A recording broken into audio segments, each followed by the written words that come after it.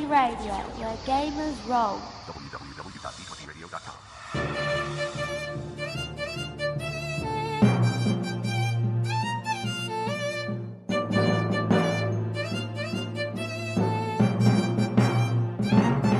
Hi, everybody. Welcome to Eberron Renewed. It is an actual to play D&D podcast, but not today.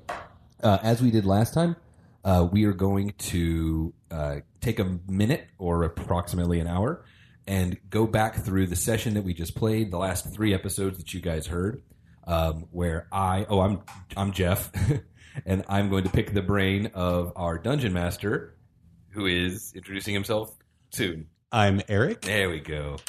We appreciate your feedback about the last time we did this episode. We genuinely were not going to do another one unless people said that they didn't hate it, because we were kind of concerned they might. Anyway, so we're just going to jump in. Oh, and then after we talk a little bit about the session, Philip and I are going to talk about Barrick and his character and some things like that. So let's just jump right in. So episode 5, the beginning of the Following the Trail. Is that what you need? Finding the Trail. Finding the Trail. Got to find it before we can follow it. That's good advice. Yeah.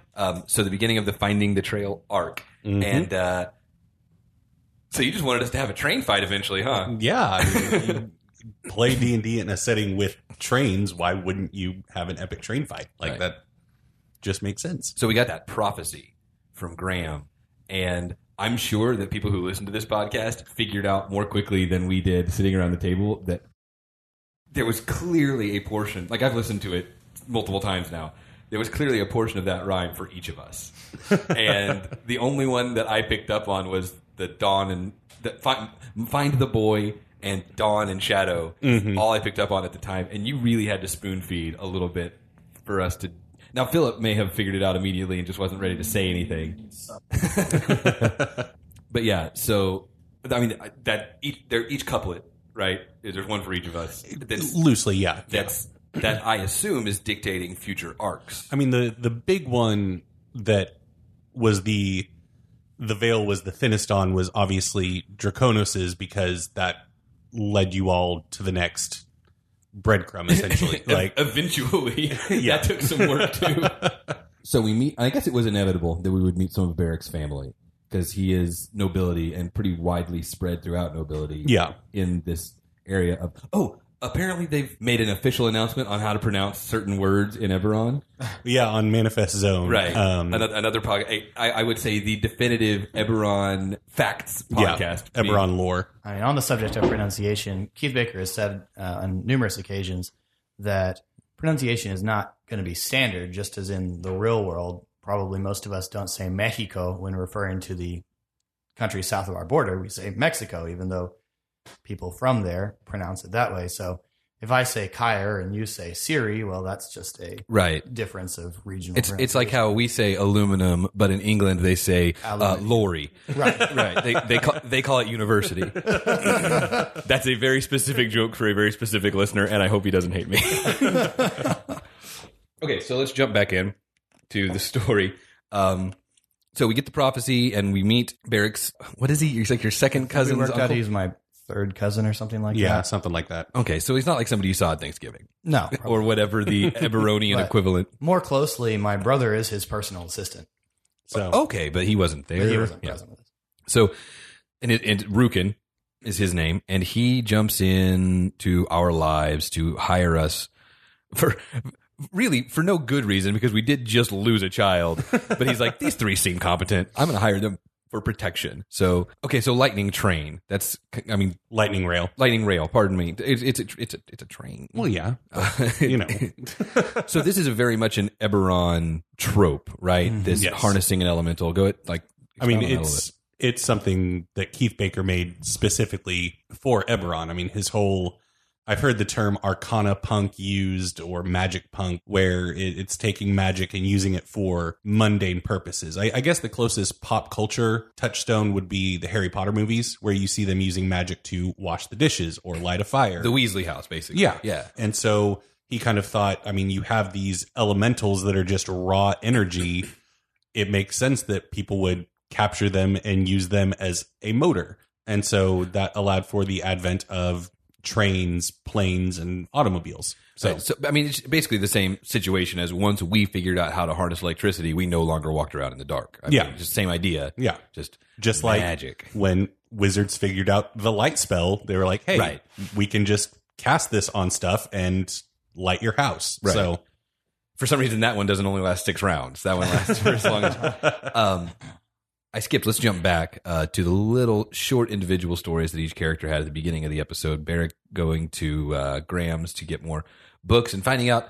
So Graham's got a backstory that is probably going to matter eventually. Why don't you tell me all about that? well, she was no, I thought she was. It's she was just- obviously a courtesan, but apparently I'm wrong. you are incorrect. Like sir. based on what I you will said, give you that. she was very much something that something oppressive to women, which is something we wouldn't do on this podcast. So No, I just basically included that because once again I was reading through my Eberron books and kind of found some unfinished threads that Keith Baker had left in there, and one of them involved stuff going on a considerable amount of time ago, and I was like, Graham could fit well into this storyline, so it's included to be something that might come up, may or may not, kind of thing. might not. It just depends on your all's agency to give a crap. It's just part of the rich tapestry. Yes. That you're built. Man, I tell you what. For some reason, I get in front of this microphone, and I do not talk like Lyle Dex in real life. But there's like a sense memory in this room where all of a sudden I'm just talking to y'all about things and stuff. Well, that's like my friends tell me that I switch into my NPR voice when we do podcasts. Oh yeah, you absolutely do. Hello, my name is Eric. It's performative voice. It's a thing that happens. It's just unfortunate that mine is here now. I guess it's a good thing I chose an accent somewhat close to mine. I'm not like saying like, "Welcome to the Geek Pantheon."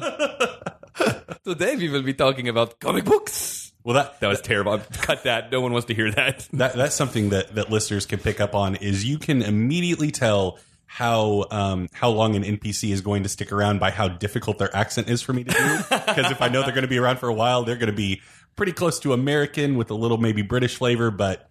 If I go way off the reservation, like with Barasha and doing gruff Australian accent, he'll be around for a bit, but not going to be a go-to. I thought that was a really good impression of a Star Wars clone. Thank you. That's what I was going for. I say that was pretty obviously Rex, right? Yeah. And then Farland's is kind of easy, and he's nice to have around, so that could be good. Well, I mean, he's not pleasant, but he's helpful. Okay, so Barrick has his thing with Graham. I once again let my being a actual father sneak into my role playing by saying, well, I'm gonna go talk to Trant, and make sure that he understands that we're not abandoning the quest for his kid. Because I mean, but to be fair, there are also Dex reasons for that. I mean, family, having lost his family. I know I made a joke about it in that episode. Everybody loses their family, but having seen on his brothers, I know we haven't. I don't think we talked about this last time, and it definitely hasn't come up in the show, but Dex watched his brothers disappear. So as a child, losing a child, it's a thing. So that made sense. And God, what? Draconos saying, are there kids around? Like, what, dude? Oh, there's no kids around? I guess I'll just sit outside the bar for a while. Because he has such a good harness on that weird Well, and that gave me a perfect end to kind of introduce Farland joining, because it makes sense that Farland would be walking out of the bar, and so that was kind of perfect. I kind of want to ask a question real quick, just while we're on the things going on. I'm sorry, that's not the format of the show. Well, I apologize, but I am the dungeon master. I'm curious. Other than the courtesan joke, do you all have any thoughts on Graham's backstory and just the clues that have been laid out? I just want to get a. Well, I think she's evidently a cleric of the Silver Flame. Okay. That's my guess. Yeah, I mean, that was, if not nobility by blood, nobility by association, or in the circles of nobility. And I assumed also okay. Cleric now makes even more sense. I'm just not as well versed in the lore as you guys are, but the cleric of the Silver Flame sounds great to me. Yeah. Okay. Obviously, receiving a prophecy means that she's got some sort of, if not divine connection, at least open to that world. Yeah. So, yeah. Okay. I was just wondering. Yeah. So are we right? Tune in next time. That never works. So yeah, and then we do meet Farland. Did you choose Farland after the bar scene where he side-eyed us, and particularly me, and thought that would be some good color, or were you already like, I'll introduce this character and he'll be the next NPC? No, Farland actually, I really want to do an episode of the knowledge check over this concept at some point, but he was pulled out of what I call my DM spellbook, where I just, anytime I have an idea for an NPC or an encounter or something, I'll put it in my Microsoft OneNote and then just leave it there for when I need it. This episode brought to you by Microsoft. Yeah. Because they've got so much money to throw around, they just don't care anymore. D&D can only be played on the Surface Book Pro. His gruff attitude, him being a brewer and a druid, and there's a couple other elements to him, were already there. And so when I was constructing the bar fight scene, I was like, hey, a gruff dwarf who's a brewer, up, and just dropped him in. And so a lot of his backstory in the context of Eberron had already been established just from an idea I had. Right. And it fit in well with the continuity moving forward. So I knew I had enough on him for him to be a reoccurring.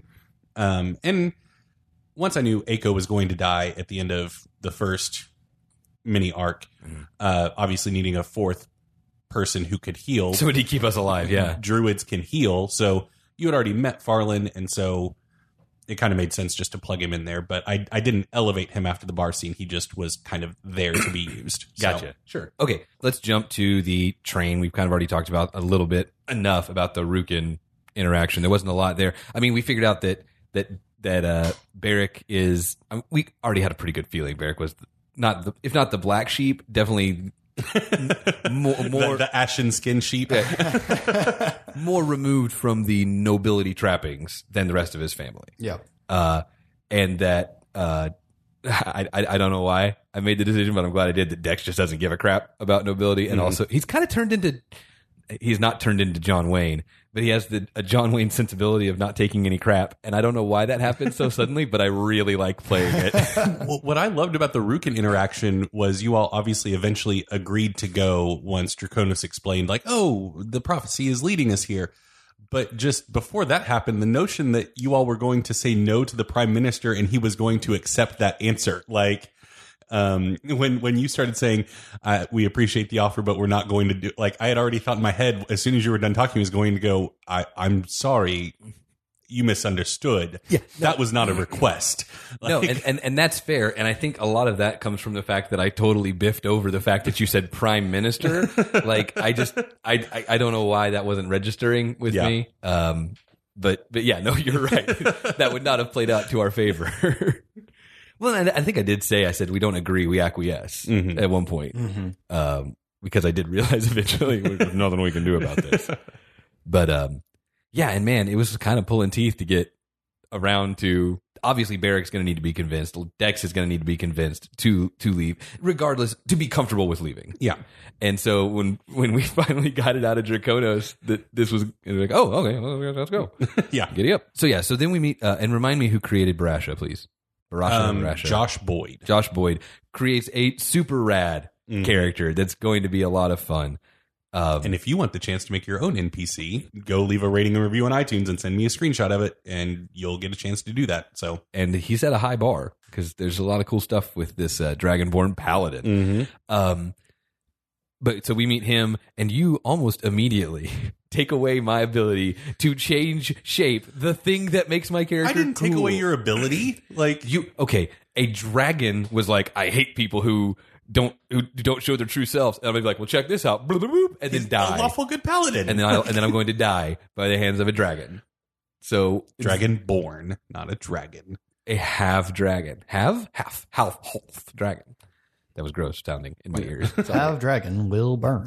Nice, fair enough. Will plunder.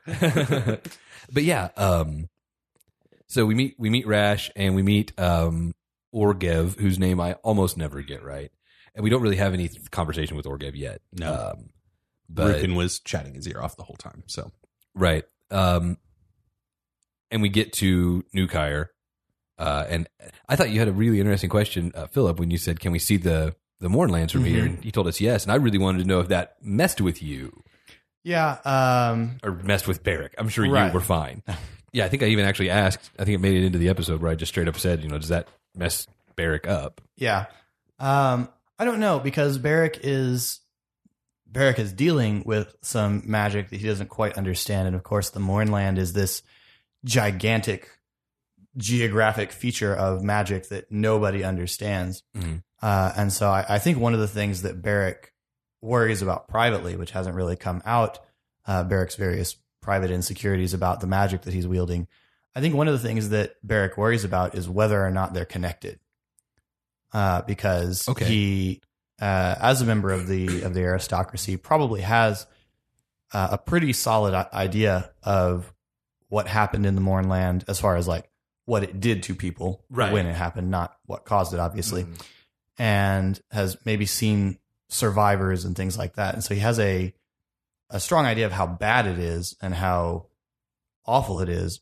And I think one of the things he worries about is whether or not this magic that he came into possession of reasonably chronologically close to the time of the morning is in some way or another similar.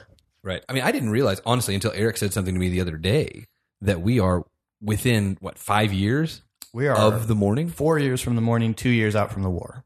Okay. So, yeah, I mean, like, Assuming that we're in 998, I don't know. Eric might have. for example, like, Dex was in Thrain during the morning. It wasn't like he was still away or not born yet. Right. Like, it's not World War I, it's Afghanistan. Yeah. I think that's one of the really cool things. This is actually the topic of the most recent episode of the Manifest Zone that we were referring to earlier, is the last war. And I think that is one of the really interesting things is most fantasy settings, as they were pointing out in that, have this some kind of big cataclysm in the past, but it's always like in the really distant ancient past. Right. Whereas this just happened. Yeah, this is, I mean, of course, I didn't know any of this going in, but as I learned more, like, Eberron is a very, I was going to say very unique. Unique doesn't need a modifier. It's binary, yeah. Yes. Eberron is a unique setting in the sense that, yeah, a lot of the tropes of fantasy they're not necessarily done away with, but they're subverted in different ways. Yeah. Like modern conveniences being available, but in different forms. Or, yeah, the great defining event not being 5 generations ago, being 4 years ago. Yeah. It's really neat. Well, I think it's also interesting, probably for our characters, and I know that we haven't really dealt with this in the game yet. I think for our characters, one of the things that would be very real about that is there's only been 2 years since a treaty was signed. And so this was a war that lasted 100 years. So realistically, do our characters even look at the war and say it's over, or this is a lull and it's going to start up any minute? Temporary armistice, and how do we reconcile? I mean, and again, I don't know who the warring parties were, really. Like, I don't know who was against whom, but just the idea that you guys know, the two of you now know that Dex is not from Breland, right? And or Kyre or anywhere that you know of.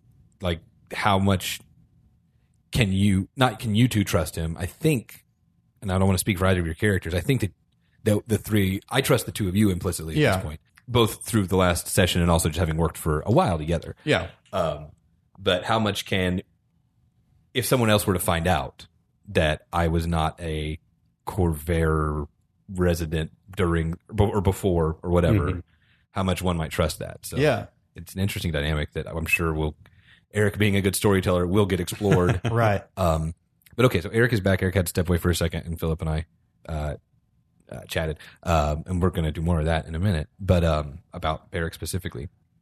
So, episode 2 coming up now, train fight. Train fight.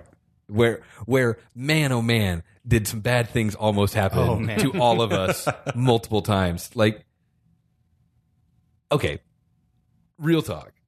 If Dex had fallen off a train, how high of a what was my clear I needed on that dexterity saving throw to not just fall smooth off the train? Were you being nice and letting Dex live, or did I actually? I think I got like a 20. So yeah, I think it was a 15 is what you needed. So I mean, it was a medium difficulty check. It wasn't a gimme. And I had a +4, so yeah, I had to roll. I mean, less than half the die was available for me to pass that. So would I have been dead? Would you have killed me? No, and it got edited out of the episode, but I mentioned this to you while we were playing, that what I probably would have done is, because part of the thing that I love about playing with theater of the mind and not having maps and minis is it allows the surroundings to be a bit more nebulous. And so I would have fallen into a lake instead of one of the... No, you would have fallen into an earth sled with 5 angry warforged standing around you. Ooh, rough. So That was on fire. even though I would have into the fire. Even though- you say I fall into the sled, you just hear Philip roll for damage. even though in my mind the earth sled was on the opposite side that you were falling, That's where I was too. it's easy to switch that stuff around, and some dungeon masters might think that that's going easy on you, but It's not their game, man. Well, and if you're going to die, I want it to be heroic. I don't want it to be. I appreciate that. He took a bad step and fell off a train, Dummy.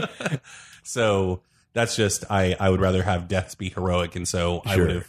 I would have introduced an element to make your life suck because you failed that check, Right. But not kill you outright. Sure. Man, just the idea of us running on top of a train, like in my head, you and me. Yeah. Poor Draconos couldn't make it up there, but you and I running down that train, or you like gliding down it? Apparently, man, we looked really cool. Yeah. Like if we had enough people who listened to this that we got fan art, that would be the coolest.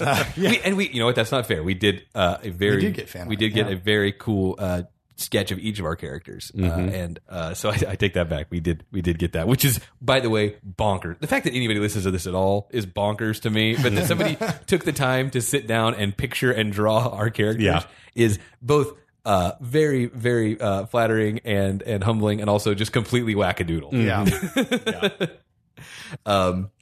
No one drew you. I don't know why you're saying yeah. Nobody drew the dungeon master. I think it's cool. Okay. Cool. Yeah, I mean, that's really weird to me and cool, and like in a really cool way, but it's really weird to me because you have this thing that I imagined and expressed through the character, and then somebody else imagined it and expressed it through a different art medium, and it's just very... Yeah. And, you know, something I think that an idea that I have adopted personally for this is from another podcast, The Adventure Zone, which is a great... we'll call it a role-playing game podcast. Yeah. It started as D&D, and it has gone very much away from that into a wonderful product. But the guys on there all say, basically, all interpretations are correct. Yeah. Which is such a cool way to think about it. Yeah. You know, we have our interpretations, but whatever anybody pictures or sees or thinks about, if it's not explicitly stated, Yeah. like, you know, Draconos is a tiefling. Draconos has horns. Sure. He said bright red skin. Outside of that, literally anything goes. Yeah. And I think it's really cool. And I love that about this, both this medium as a player and this medium as an enjoyer of watching other people play it. Like, And any interpretation of Barrick that doesn't explicitly look like a vampire would be incorrect. I mean, yeah. But yeah, no, it's super cool. And really, Dex is just Calvin Ball. You can make him look like whatever you want, because literally all interpretations are correct. Yeah. he would have to wear a name badge in a picture for you to know that it was Dex. Like, you draw it or think it. Whatever you're thinking when I'm being Lyle or Dex, you're right, because I can do that because I can't shapeshift. That'd be neat, but Dex can. I'm Jeff. Anyway, so yeah, second fight, train fight, neat things happen. We find out that Farland is, I guess, he doesn't do anything specifically druid in the second episode, or The first one, he thorn whip. Vine. He has that thorn vine. Grab somebody. Is that explicit? That's a druid spell. Okay, well then, so you knew. I didn't see that one, so I didn't know. I mean, I wish I could elaborate more. Like, it was a train fight, and a couple of things happened, but mainly it was a train fight. I mean, you encountered a lot of Warforged for the first time in the campaign, which is a very Eberron-esque thing. They are unique to the setting, which I like Warforged a lot, which is why I threw 36 of them at you. Yeah, that was when you said that. I was terrified. Concerned. Yeah. It's like, oh man, we're not making it out of it. Like, honestly, I thought half of these guys are going to have to fail their checks and fall under the wheels of the train in order for us to survive this. And I think like maybe two did. But you had Barasha going off on his own and defeating 6, and so there was a lot. And Barrick's stupid trap for the driver that just kept rotating. that was so funny. Like, listening back to it again, I laughed out loud a couple of times when it was like, all right, and another one grabs the controls, and you just heard Philip roll. He's like 9 fire damage. Well, the first time that happened, you can hear me pause like, oh crap. And then my immediate question is, how do they stop this? Like, I mean, I would assume water would probably do it, but well, it's like magical silvery fire. Like, yeah, but it is still fire, so I would assume that you could douse it. dispel it in some way. Man, but don't say that because he's just going to have water around next time. Everybody carries buckets of water from here on out. Just full bladders. They're just like, if you're going to go into battle with a hex blade, make sure. But yeah, so it was a train fight, and it ends with us finding out that the prince, shocker, when Barasha disappeared, the prince got abducted. Mm-hmm. I mean, I get it. You didn't want to play 2 fighting NPCs in a battle, and we needed a healer more than we needed a brawler. Mm-hmm. So, I mean, I'm on board with the way you played it, to be sure. So, jumping ahead to the 3rd episode, the train fight concludes. We see Barrick with some tough love casting a spell that is supposed to really injure somebody in order to help get the prince back onto the train, but it worked. yeah, Fortunately, rolled very low on your damage roll. yeah, I was a little worried about it. I mean, it's only a D8, so and there's no modifier on it, so I figured that probably the prince has more than 8 hit points. Yeah, he's a grown up adult. Right. I don't have more than 8 hit points. But yeah, so we do that. We see Farland change into a bear, which gives Dex some pause about being as mean as he is. And then I love the character of Prince Orgev. Yeah. I love his magnanimity and his how gregarious and what's a word? What is the word? I can't think of it because I'm not sincere. A smart. No, yes, he is, but no. The Princess Diana-nish of him. He knows where he is, but he does not let it define his interaction with other people. You know what I'm saying? Humility? I guess humility is a good word. You want to get fancy, you could say noblesse oblige. Yeah, you know what? That's yes, I do. I always want to be fancy. Oh, there you go. So that's what it is. It's the noblesse oblige. And man, why do you guys talk to me? I'm an idiot.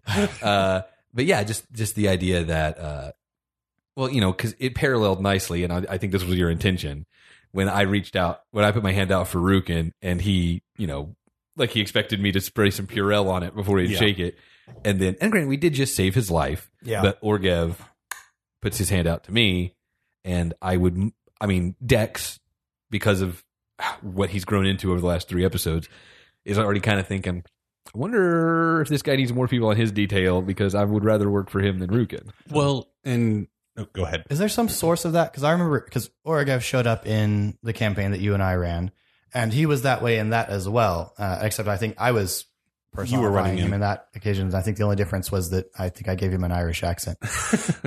You all do not want to hear me do that. Right. Eric sounds like the Lucky Charms leprechaun when he does an Irish accent. Oh, they destroyed my country. Oh boy. Oh, mama. No, I kind of have always viewed Orgev as, I think an interesting arc for him is potentially being very Rukin-esque in his youth and during the war and when all this is happening.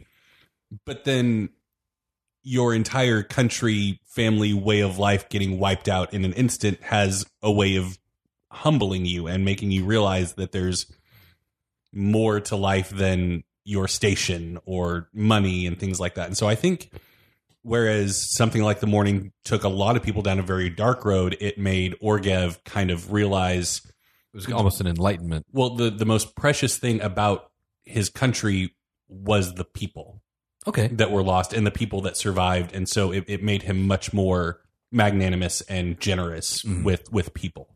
So yeah, I hope that, I mean, obviously he's going to be around for a little while because we're traveling with him. But I hope that character comes up regularly simply because I think the dynamic of 3 misfits need a person of some sort of power and station who is on their side, both in a practical and just an emotional. Yeah, I think that's a really neat dynamic for these 3 guys because I mean, absolutely are misfits. Like,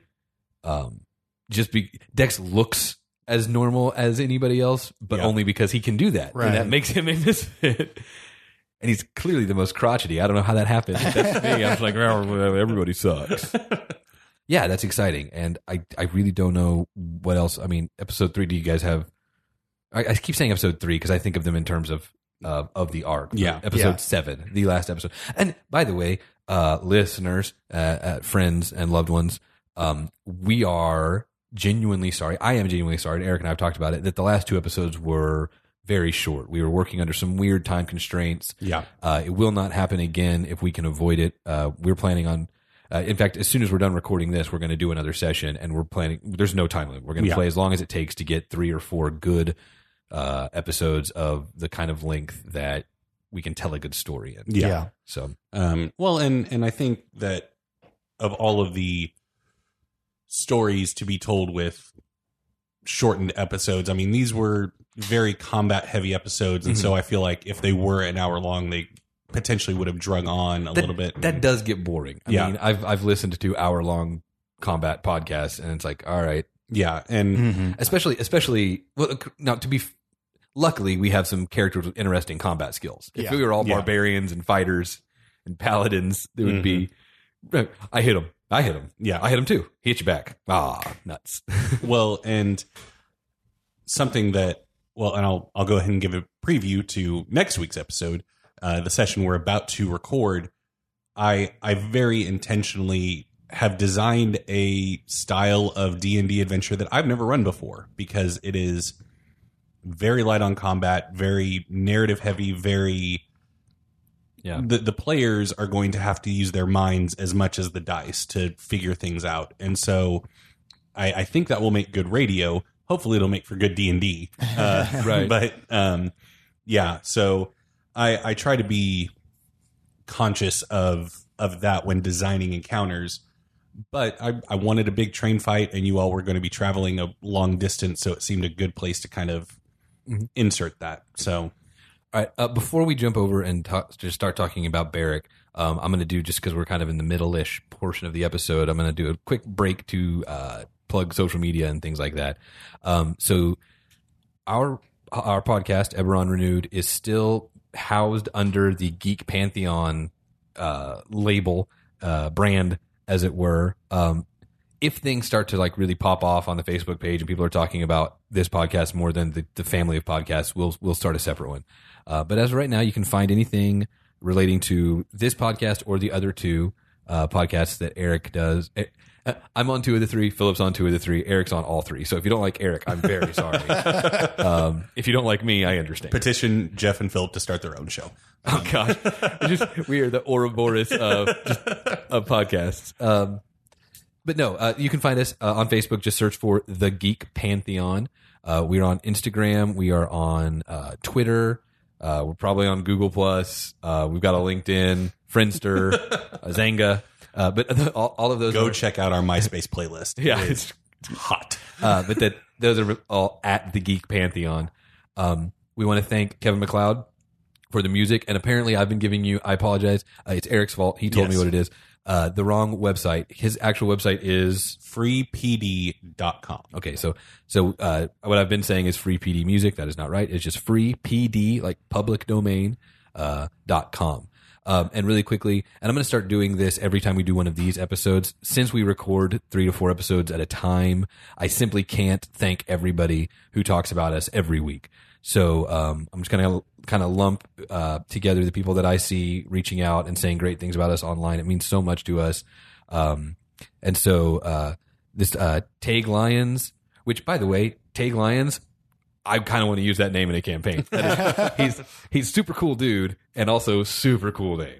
But Tag Lyons, Nico Batson, and Jessica Smith have been doing a lot of talking about us very kindly. Jessica Smith's a very common name, but I'm pretty sure she knows who she is, because she's probably the only one that listens to our show.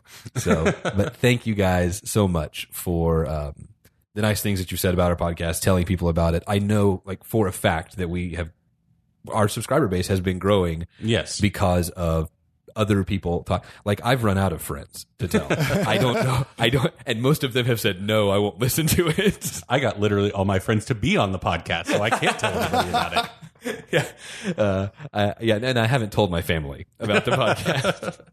But yeah, like, I mean, our subscriber base really has grown, and it's because of you guys and word of mouth, and it means so much to us. Because as much fun as we have playing, we wouldn't record it unless we wanted other people to listen. Yeah. To satisfy whatever psychological or personality issue it is that we have that we're exercising in the public domain. All right, so let's jump on. Let's talk about Beric. Now, I know most of what I know about the Warlock class. I know a very little bit from reading because I never considered playing one in the two times I've created a character. They weren't on my radar. So actually, most of what I know is from listening to The Knowledge Check, another great podcast from the Geek Pantheon. It's actually Eric and Philip, where they, as people with years of DMing experience, kind of talk about the inside baseball of D&D 5th edition. It's great if you are a dungeon master wanting to learn some more tips and tricks. It's awesome if you're a player. In fact, some friends of mine who are playing for the first time were wondering how to build their characters, what they should do. And one of them happened to be a fighter. Your second episode was a fighter build. And I said, go listen to the Knowledge Check and take what advice you want from that. And she actually enjoyed it enough to listen to the rest of the episodes, which was pretty rad. Awesome. But, so it's a good resource, kind of inside baseball resource for D&D 5e. But so Warlock. My understanding is, and you absolutely will be correcting me because I'm probably wrong, the Warlock's magic came with a bargain, with a price.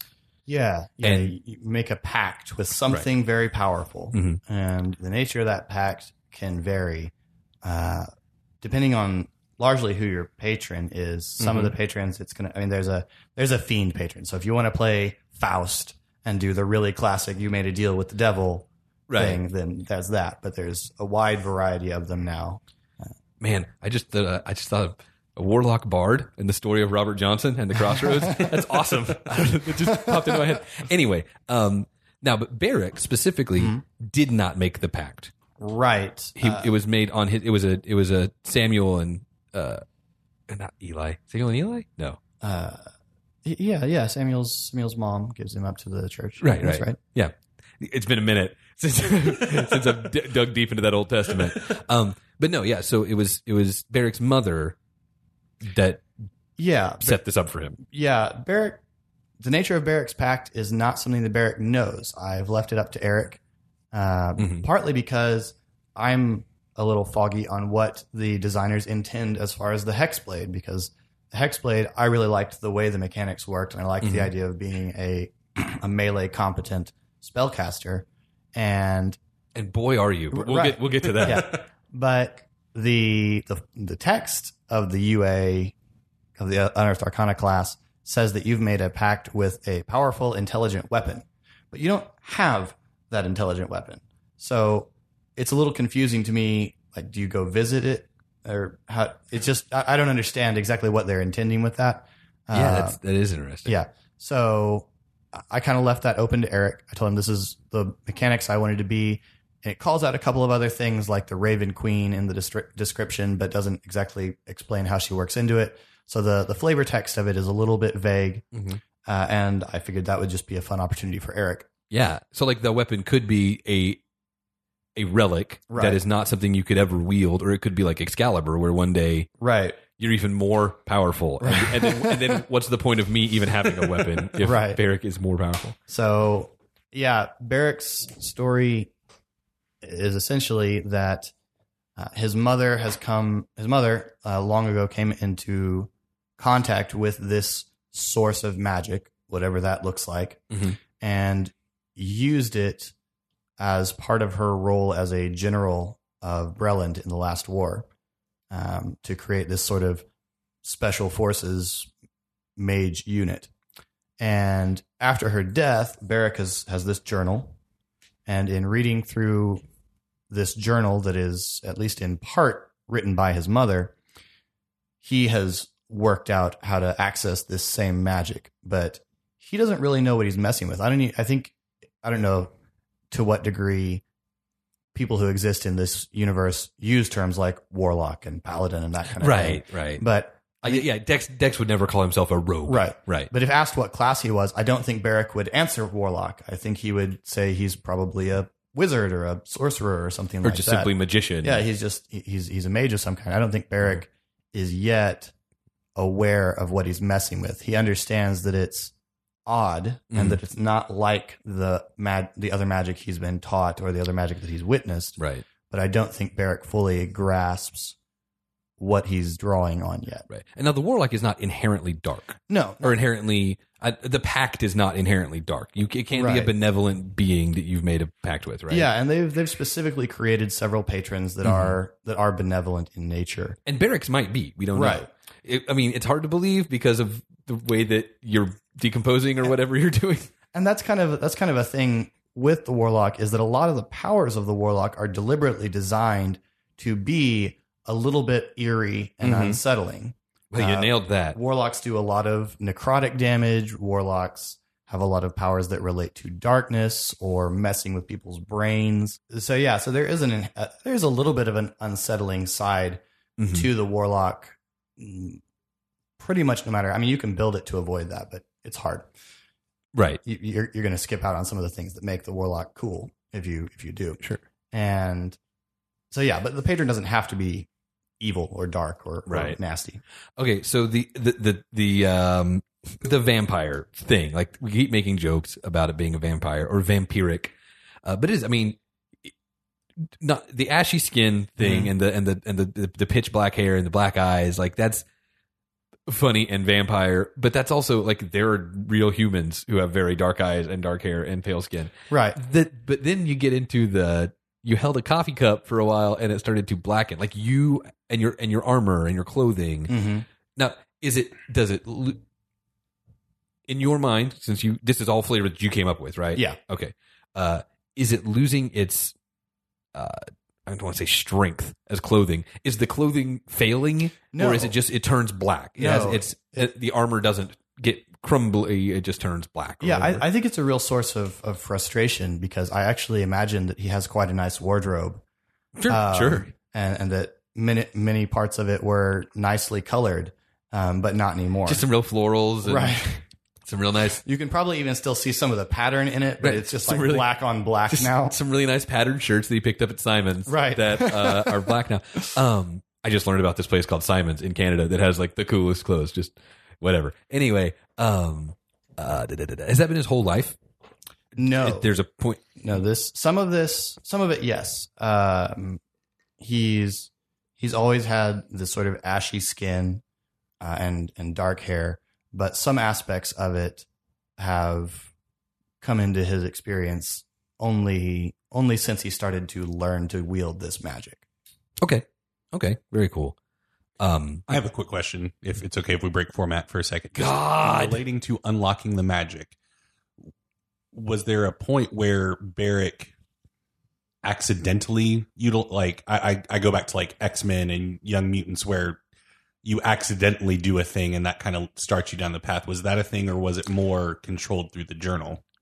I think that was definitely a thing where there was a point at which Barrick realized that he wasn't just reading his mother's journal to learn about her and feel close to her while mourning her, and realized that he was actually being able to interact with this power.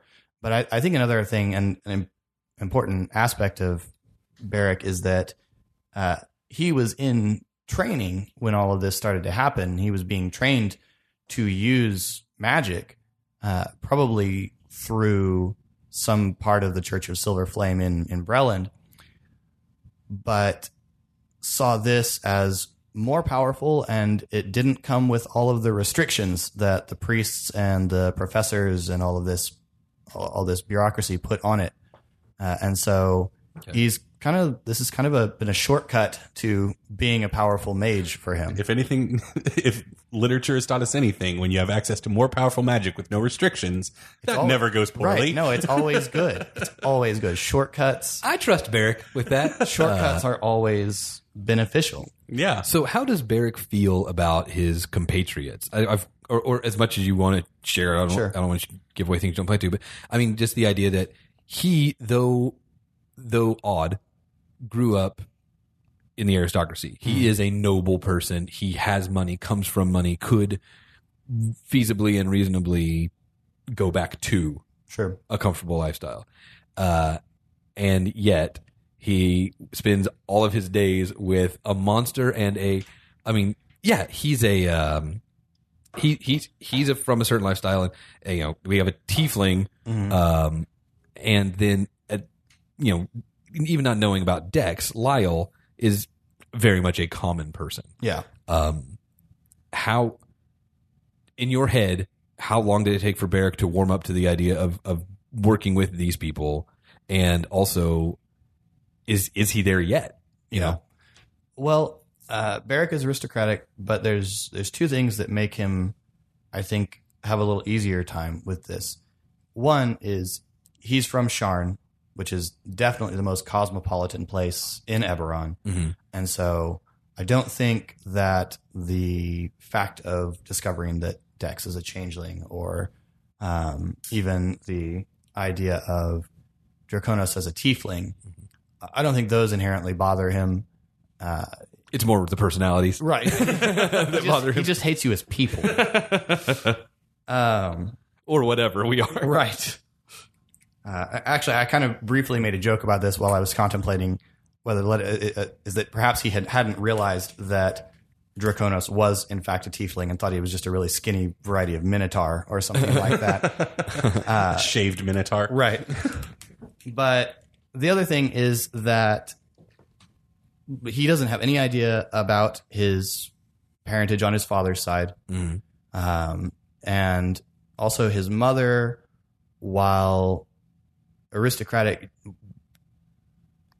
he has a very extensive family tree, but they weren't always aristocrats. They came to the aristocracy through service in the last war. Oh, okay. And so there's a little bit of the more upper middle class to them, rather than the we've always been landed aristocrats, or something like that. And so that I think keeps him a little more down to earth. And then lastly, the fact that because he doesn't know anything about his parentage on his father's side, he's always been a little bit out of the proper social circles, as it were. Sure. And additionally, his mother's not an uncontroversial figure. I actually pulled his mother from a couple of different Eberron source books. Uric Rowan is someone you find in the book on Sharn and in the book on the Last War, which is this woman who is female general in Breland, who on multiple occasions saves the day in really clutch moments, but usually at terrible cost. And so she's sort of this odd mix of war hero, but also whose sort of controversial methods tended to cause her to have suffer very high casualties. And so, and she keeps getting reassigned throughout the war to places that are supposed to just sort of keep her out of the way. Yeah. And then something monumental will happen there. Yeah. And she's the only one placed to... You're a loose cannon, but you get the job done. Yeah. Yeah. I love the idea that you, Philip, not you, Barry, you were like, I got to create a character for this podcast. The great hero of Eberron. I'm just going to make that my mom. That's my character now. Well, one of the things I tried to do with this is previous characters I've tended to play usually tend to be fairly alone, fairly cut off. In me and Eric's really long campaign, I played a spy who worked for the Brelish Secret Service, the King's Dark Lanterns, and he kept everyone at, like, the big arc of the character was he kept everyone at arm's length because he was a spy. He had his own mission, and the whole thing was about breaking that down. And his whole family was dead. It was the whole classic thing. And I very deliberately decided I didn't want to do that this time. And so I set out to create a character who has just a lot of family still out there and plenty of people that he potentially still cares about to differing degrees because, extended family. And so I looked around for someone in the aristocracy that would make sense for him to be attached to, and hit upon Ulrich Rowan from these books and decided to go that direction. Okay. I really only have one more question, and this interests me because I've made 1,000 Illusions now. I've never played Dungeons and Dragons, not being recorded for a podcast of some sort. You have played for years. Yeah. Was there a difference in the way you built this character, knowing that other people besides your friends, and also maybe some people who've never played but just enjoy the format, I very deliberately chose Dex being a changeling because I thought it would make for fun radio to be a different character, have different voices, different things like that. Did you consider that at all when you were building? Did you think of the fans? No, or were you like, I'm going to build a character that's going to make the gameplay fun for me because that'll be good enough, that'll shine through? It actually took me a really long time to settle on a character, as you probably know. And I went through several different iterations of it and kind of ran it down with Eric. And there were a couple of different things I was trying to think about. One was I wanted to wait until I saw what you two were going to do so that I could do something. Because with so few people, I didn't want to be stepping on the same turf of the other characters. And so once you had settled on a rogue, I didn't want to do another, sneaky infiltrating character. And once he'd settled on a paladin, I didn't want to step into the heavily armored up front thing. Yeah. And so that was part of it. I talked through several concepts with Eric, and it was part of the conversation was what's going to add an interesting hook into the story, and also what's going to make it able for him to relate to the characters in a way that's fun to relate to the other characters in a way that's fun to listen to. And the Warlock I really like because it immediately creates this interesting campaign hook in the form of the patron. And so, and having played with Eric a lot and played in games run by Eric a lot, I felt really confident choosing something really vague because I trust Eric to do something fun with it and not to use it to torment me. Right. And also, I think we can all trust that eventually Eric is going to make you choose between your patron and your party. Sure. And that will be dynamic or interesting. And I think that's an interesting aspect of a warlock, or realize that the power he's using is somehow eating his soul or something like that. I don't know. It's definitely eating his clothing. Okay. Very cool. Oh, I did have one more thing that I thought of. You mentioned that you pulled the Hexblade out of Unearthed Arcana. Yeah. For those of you that don't know, Unearthed Arcana is playtest material. It is published by Wizards. They come up with it, and basically they put it out there so people will put aspects of it into their games at home, and then let them know, give feedback about, okay, this worked, this did not work. That's the reason that the Ranger has changed so dramatically over time, from basically being garbage to being pretty rad. Is because of Unearthed Arcana changes. So Hexblade is from the Unearthed Arcana. Yes. I'm DMing a campaign soon that is going to have a Mystic, also from the Unearthed Arcana. Yeah. I've already told this person, I'm going to nerf your Mystic. It's clearly too powerful. Oh my gosh. I've got someone playing a Mystic in a game I'm playing in at home. And having looked at it, it's crazy. It's like two classes at least smashed together. Right. It can do everything. Right. And a smart player, and Ginny is a smart person. I've never played with her, so I'm pretty sure she's going to figure it out quickly. Could just run the show. Yeah. Do you think maybe the Hexblade's a little overpowered? I think there are a couple of changes that I would make if I was publishing it. One is the Hexblade Curse. One thing I noticed very quickly when looking at it is this is a character whose flavor is all about a weapon. But if I was just metagaming, if I'm just min-maxing it, the best way to do it is to focus on spellcasting, is to focus on Eldritch Blast. And so I would add language to the Hexblade's Curse, which is sort of its signature abilities, that thing I do where I pull the shadows off of them after I kill them. I would add language that only works with weapon attacks. Okay. So that you can't use it with your Eldritch Blast, because that's just numerically way better. Okay. To work it with, to combine it with some of the other Eldritch invocations that make Eldritch Blast super cool, and then just go ham on that. I mean, yeah, if I was genuinely just trying to min max Barrack, that's what I would do every turn. Was I cast Eldritch Blast? I'd have all the invocations that make it better than that. So that's one change. Another change that Eric has allowed me to make is one of the signature Eldritch invocations for the Hexblade is to gain access to this particular blade that it specifies as a greatsword. But one of the Hexblade things is allowing you to use your charisma on your attack and damage, but only if you're using a one-handed weapon. And a greatsword isn't. And it seems a little odd to me that they contradict each other. Sure. And so Eric's allowing that to turn into a long sword when we come to that. So that's another change I would make. But I think, yeah, that a little bit of language on the Hexblade curse could make it scale a little bit better and also encourage the Hexblade to do what the flavor indicates the Hexblade is there for, which is to be a warlock who fights with a weapon. Okay. So I think that would be a good change that would scale down. Now, I haven't been making use of that very much because I haven't been using Eldritch Blast, but I think that would be a good change that would help. Sure.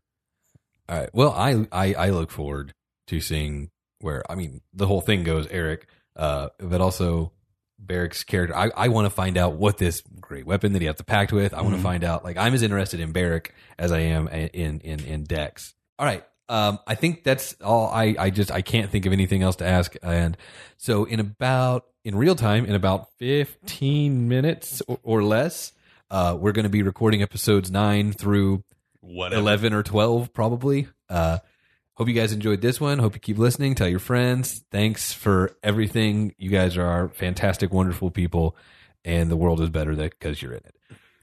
And so this has been Eberron Renewed, episode 8. Thanks for listening. Goodbye. Goodbye. Bye.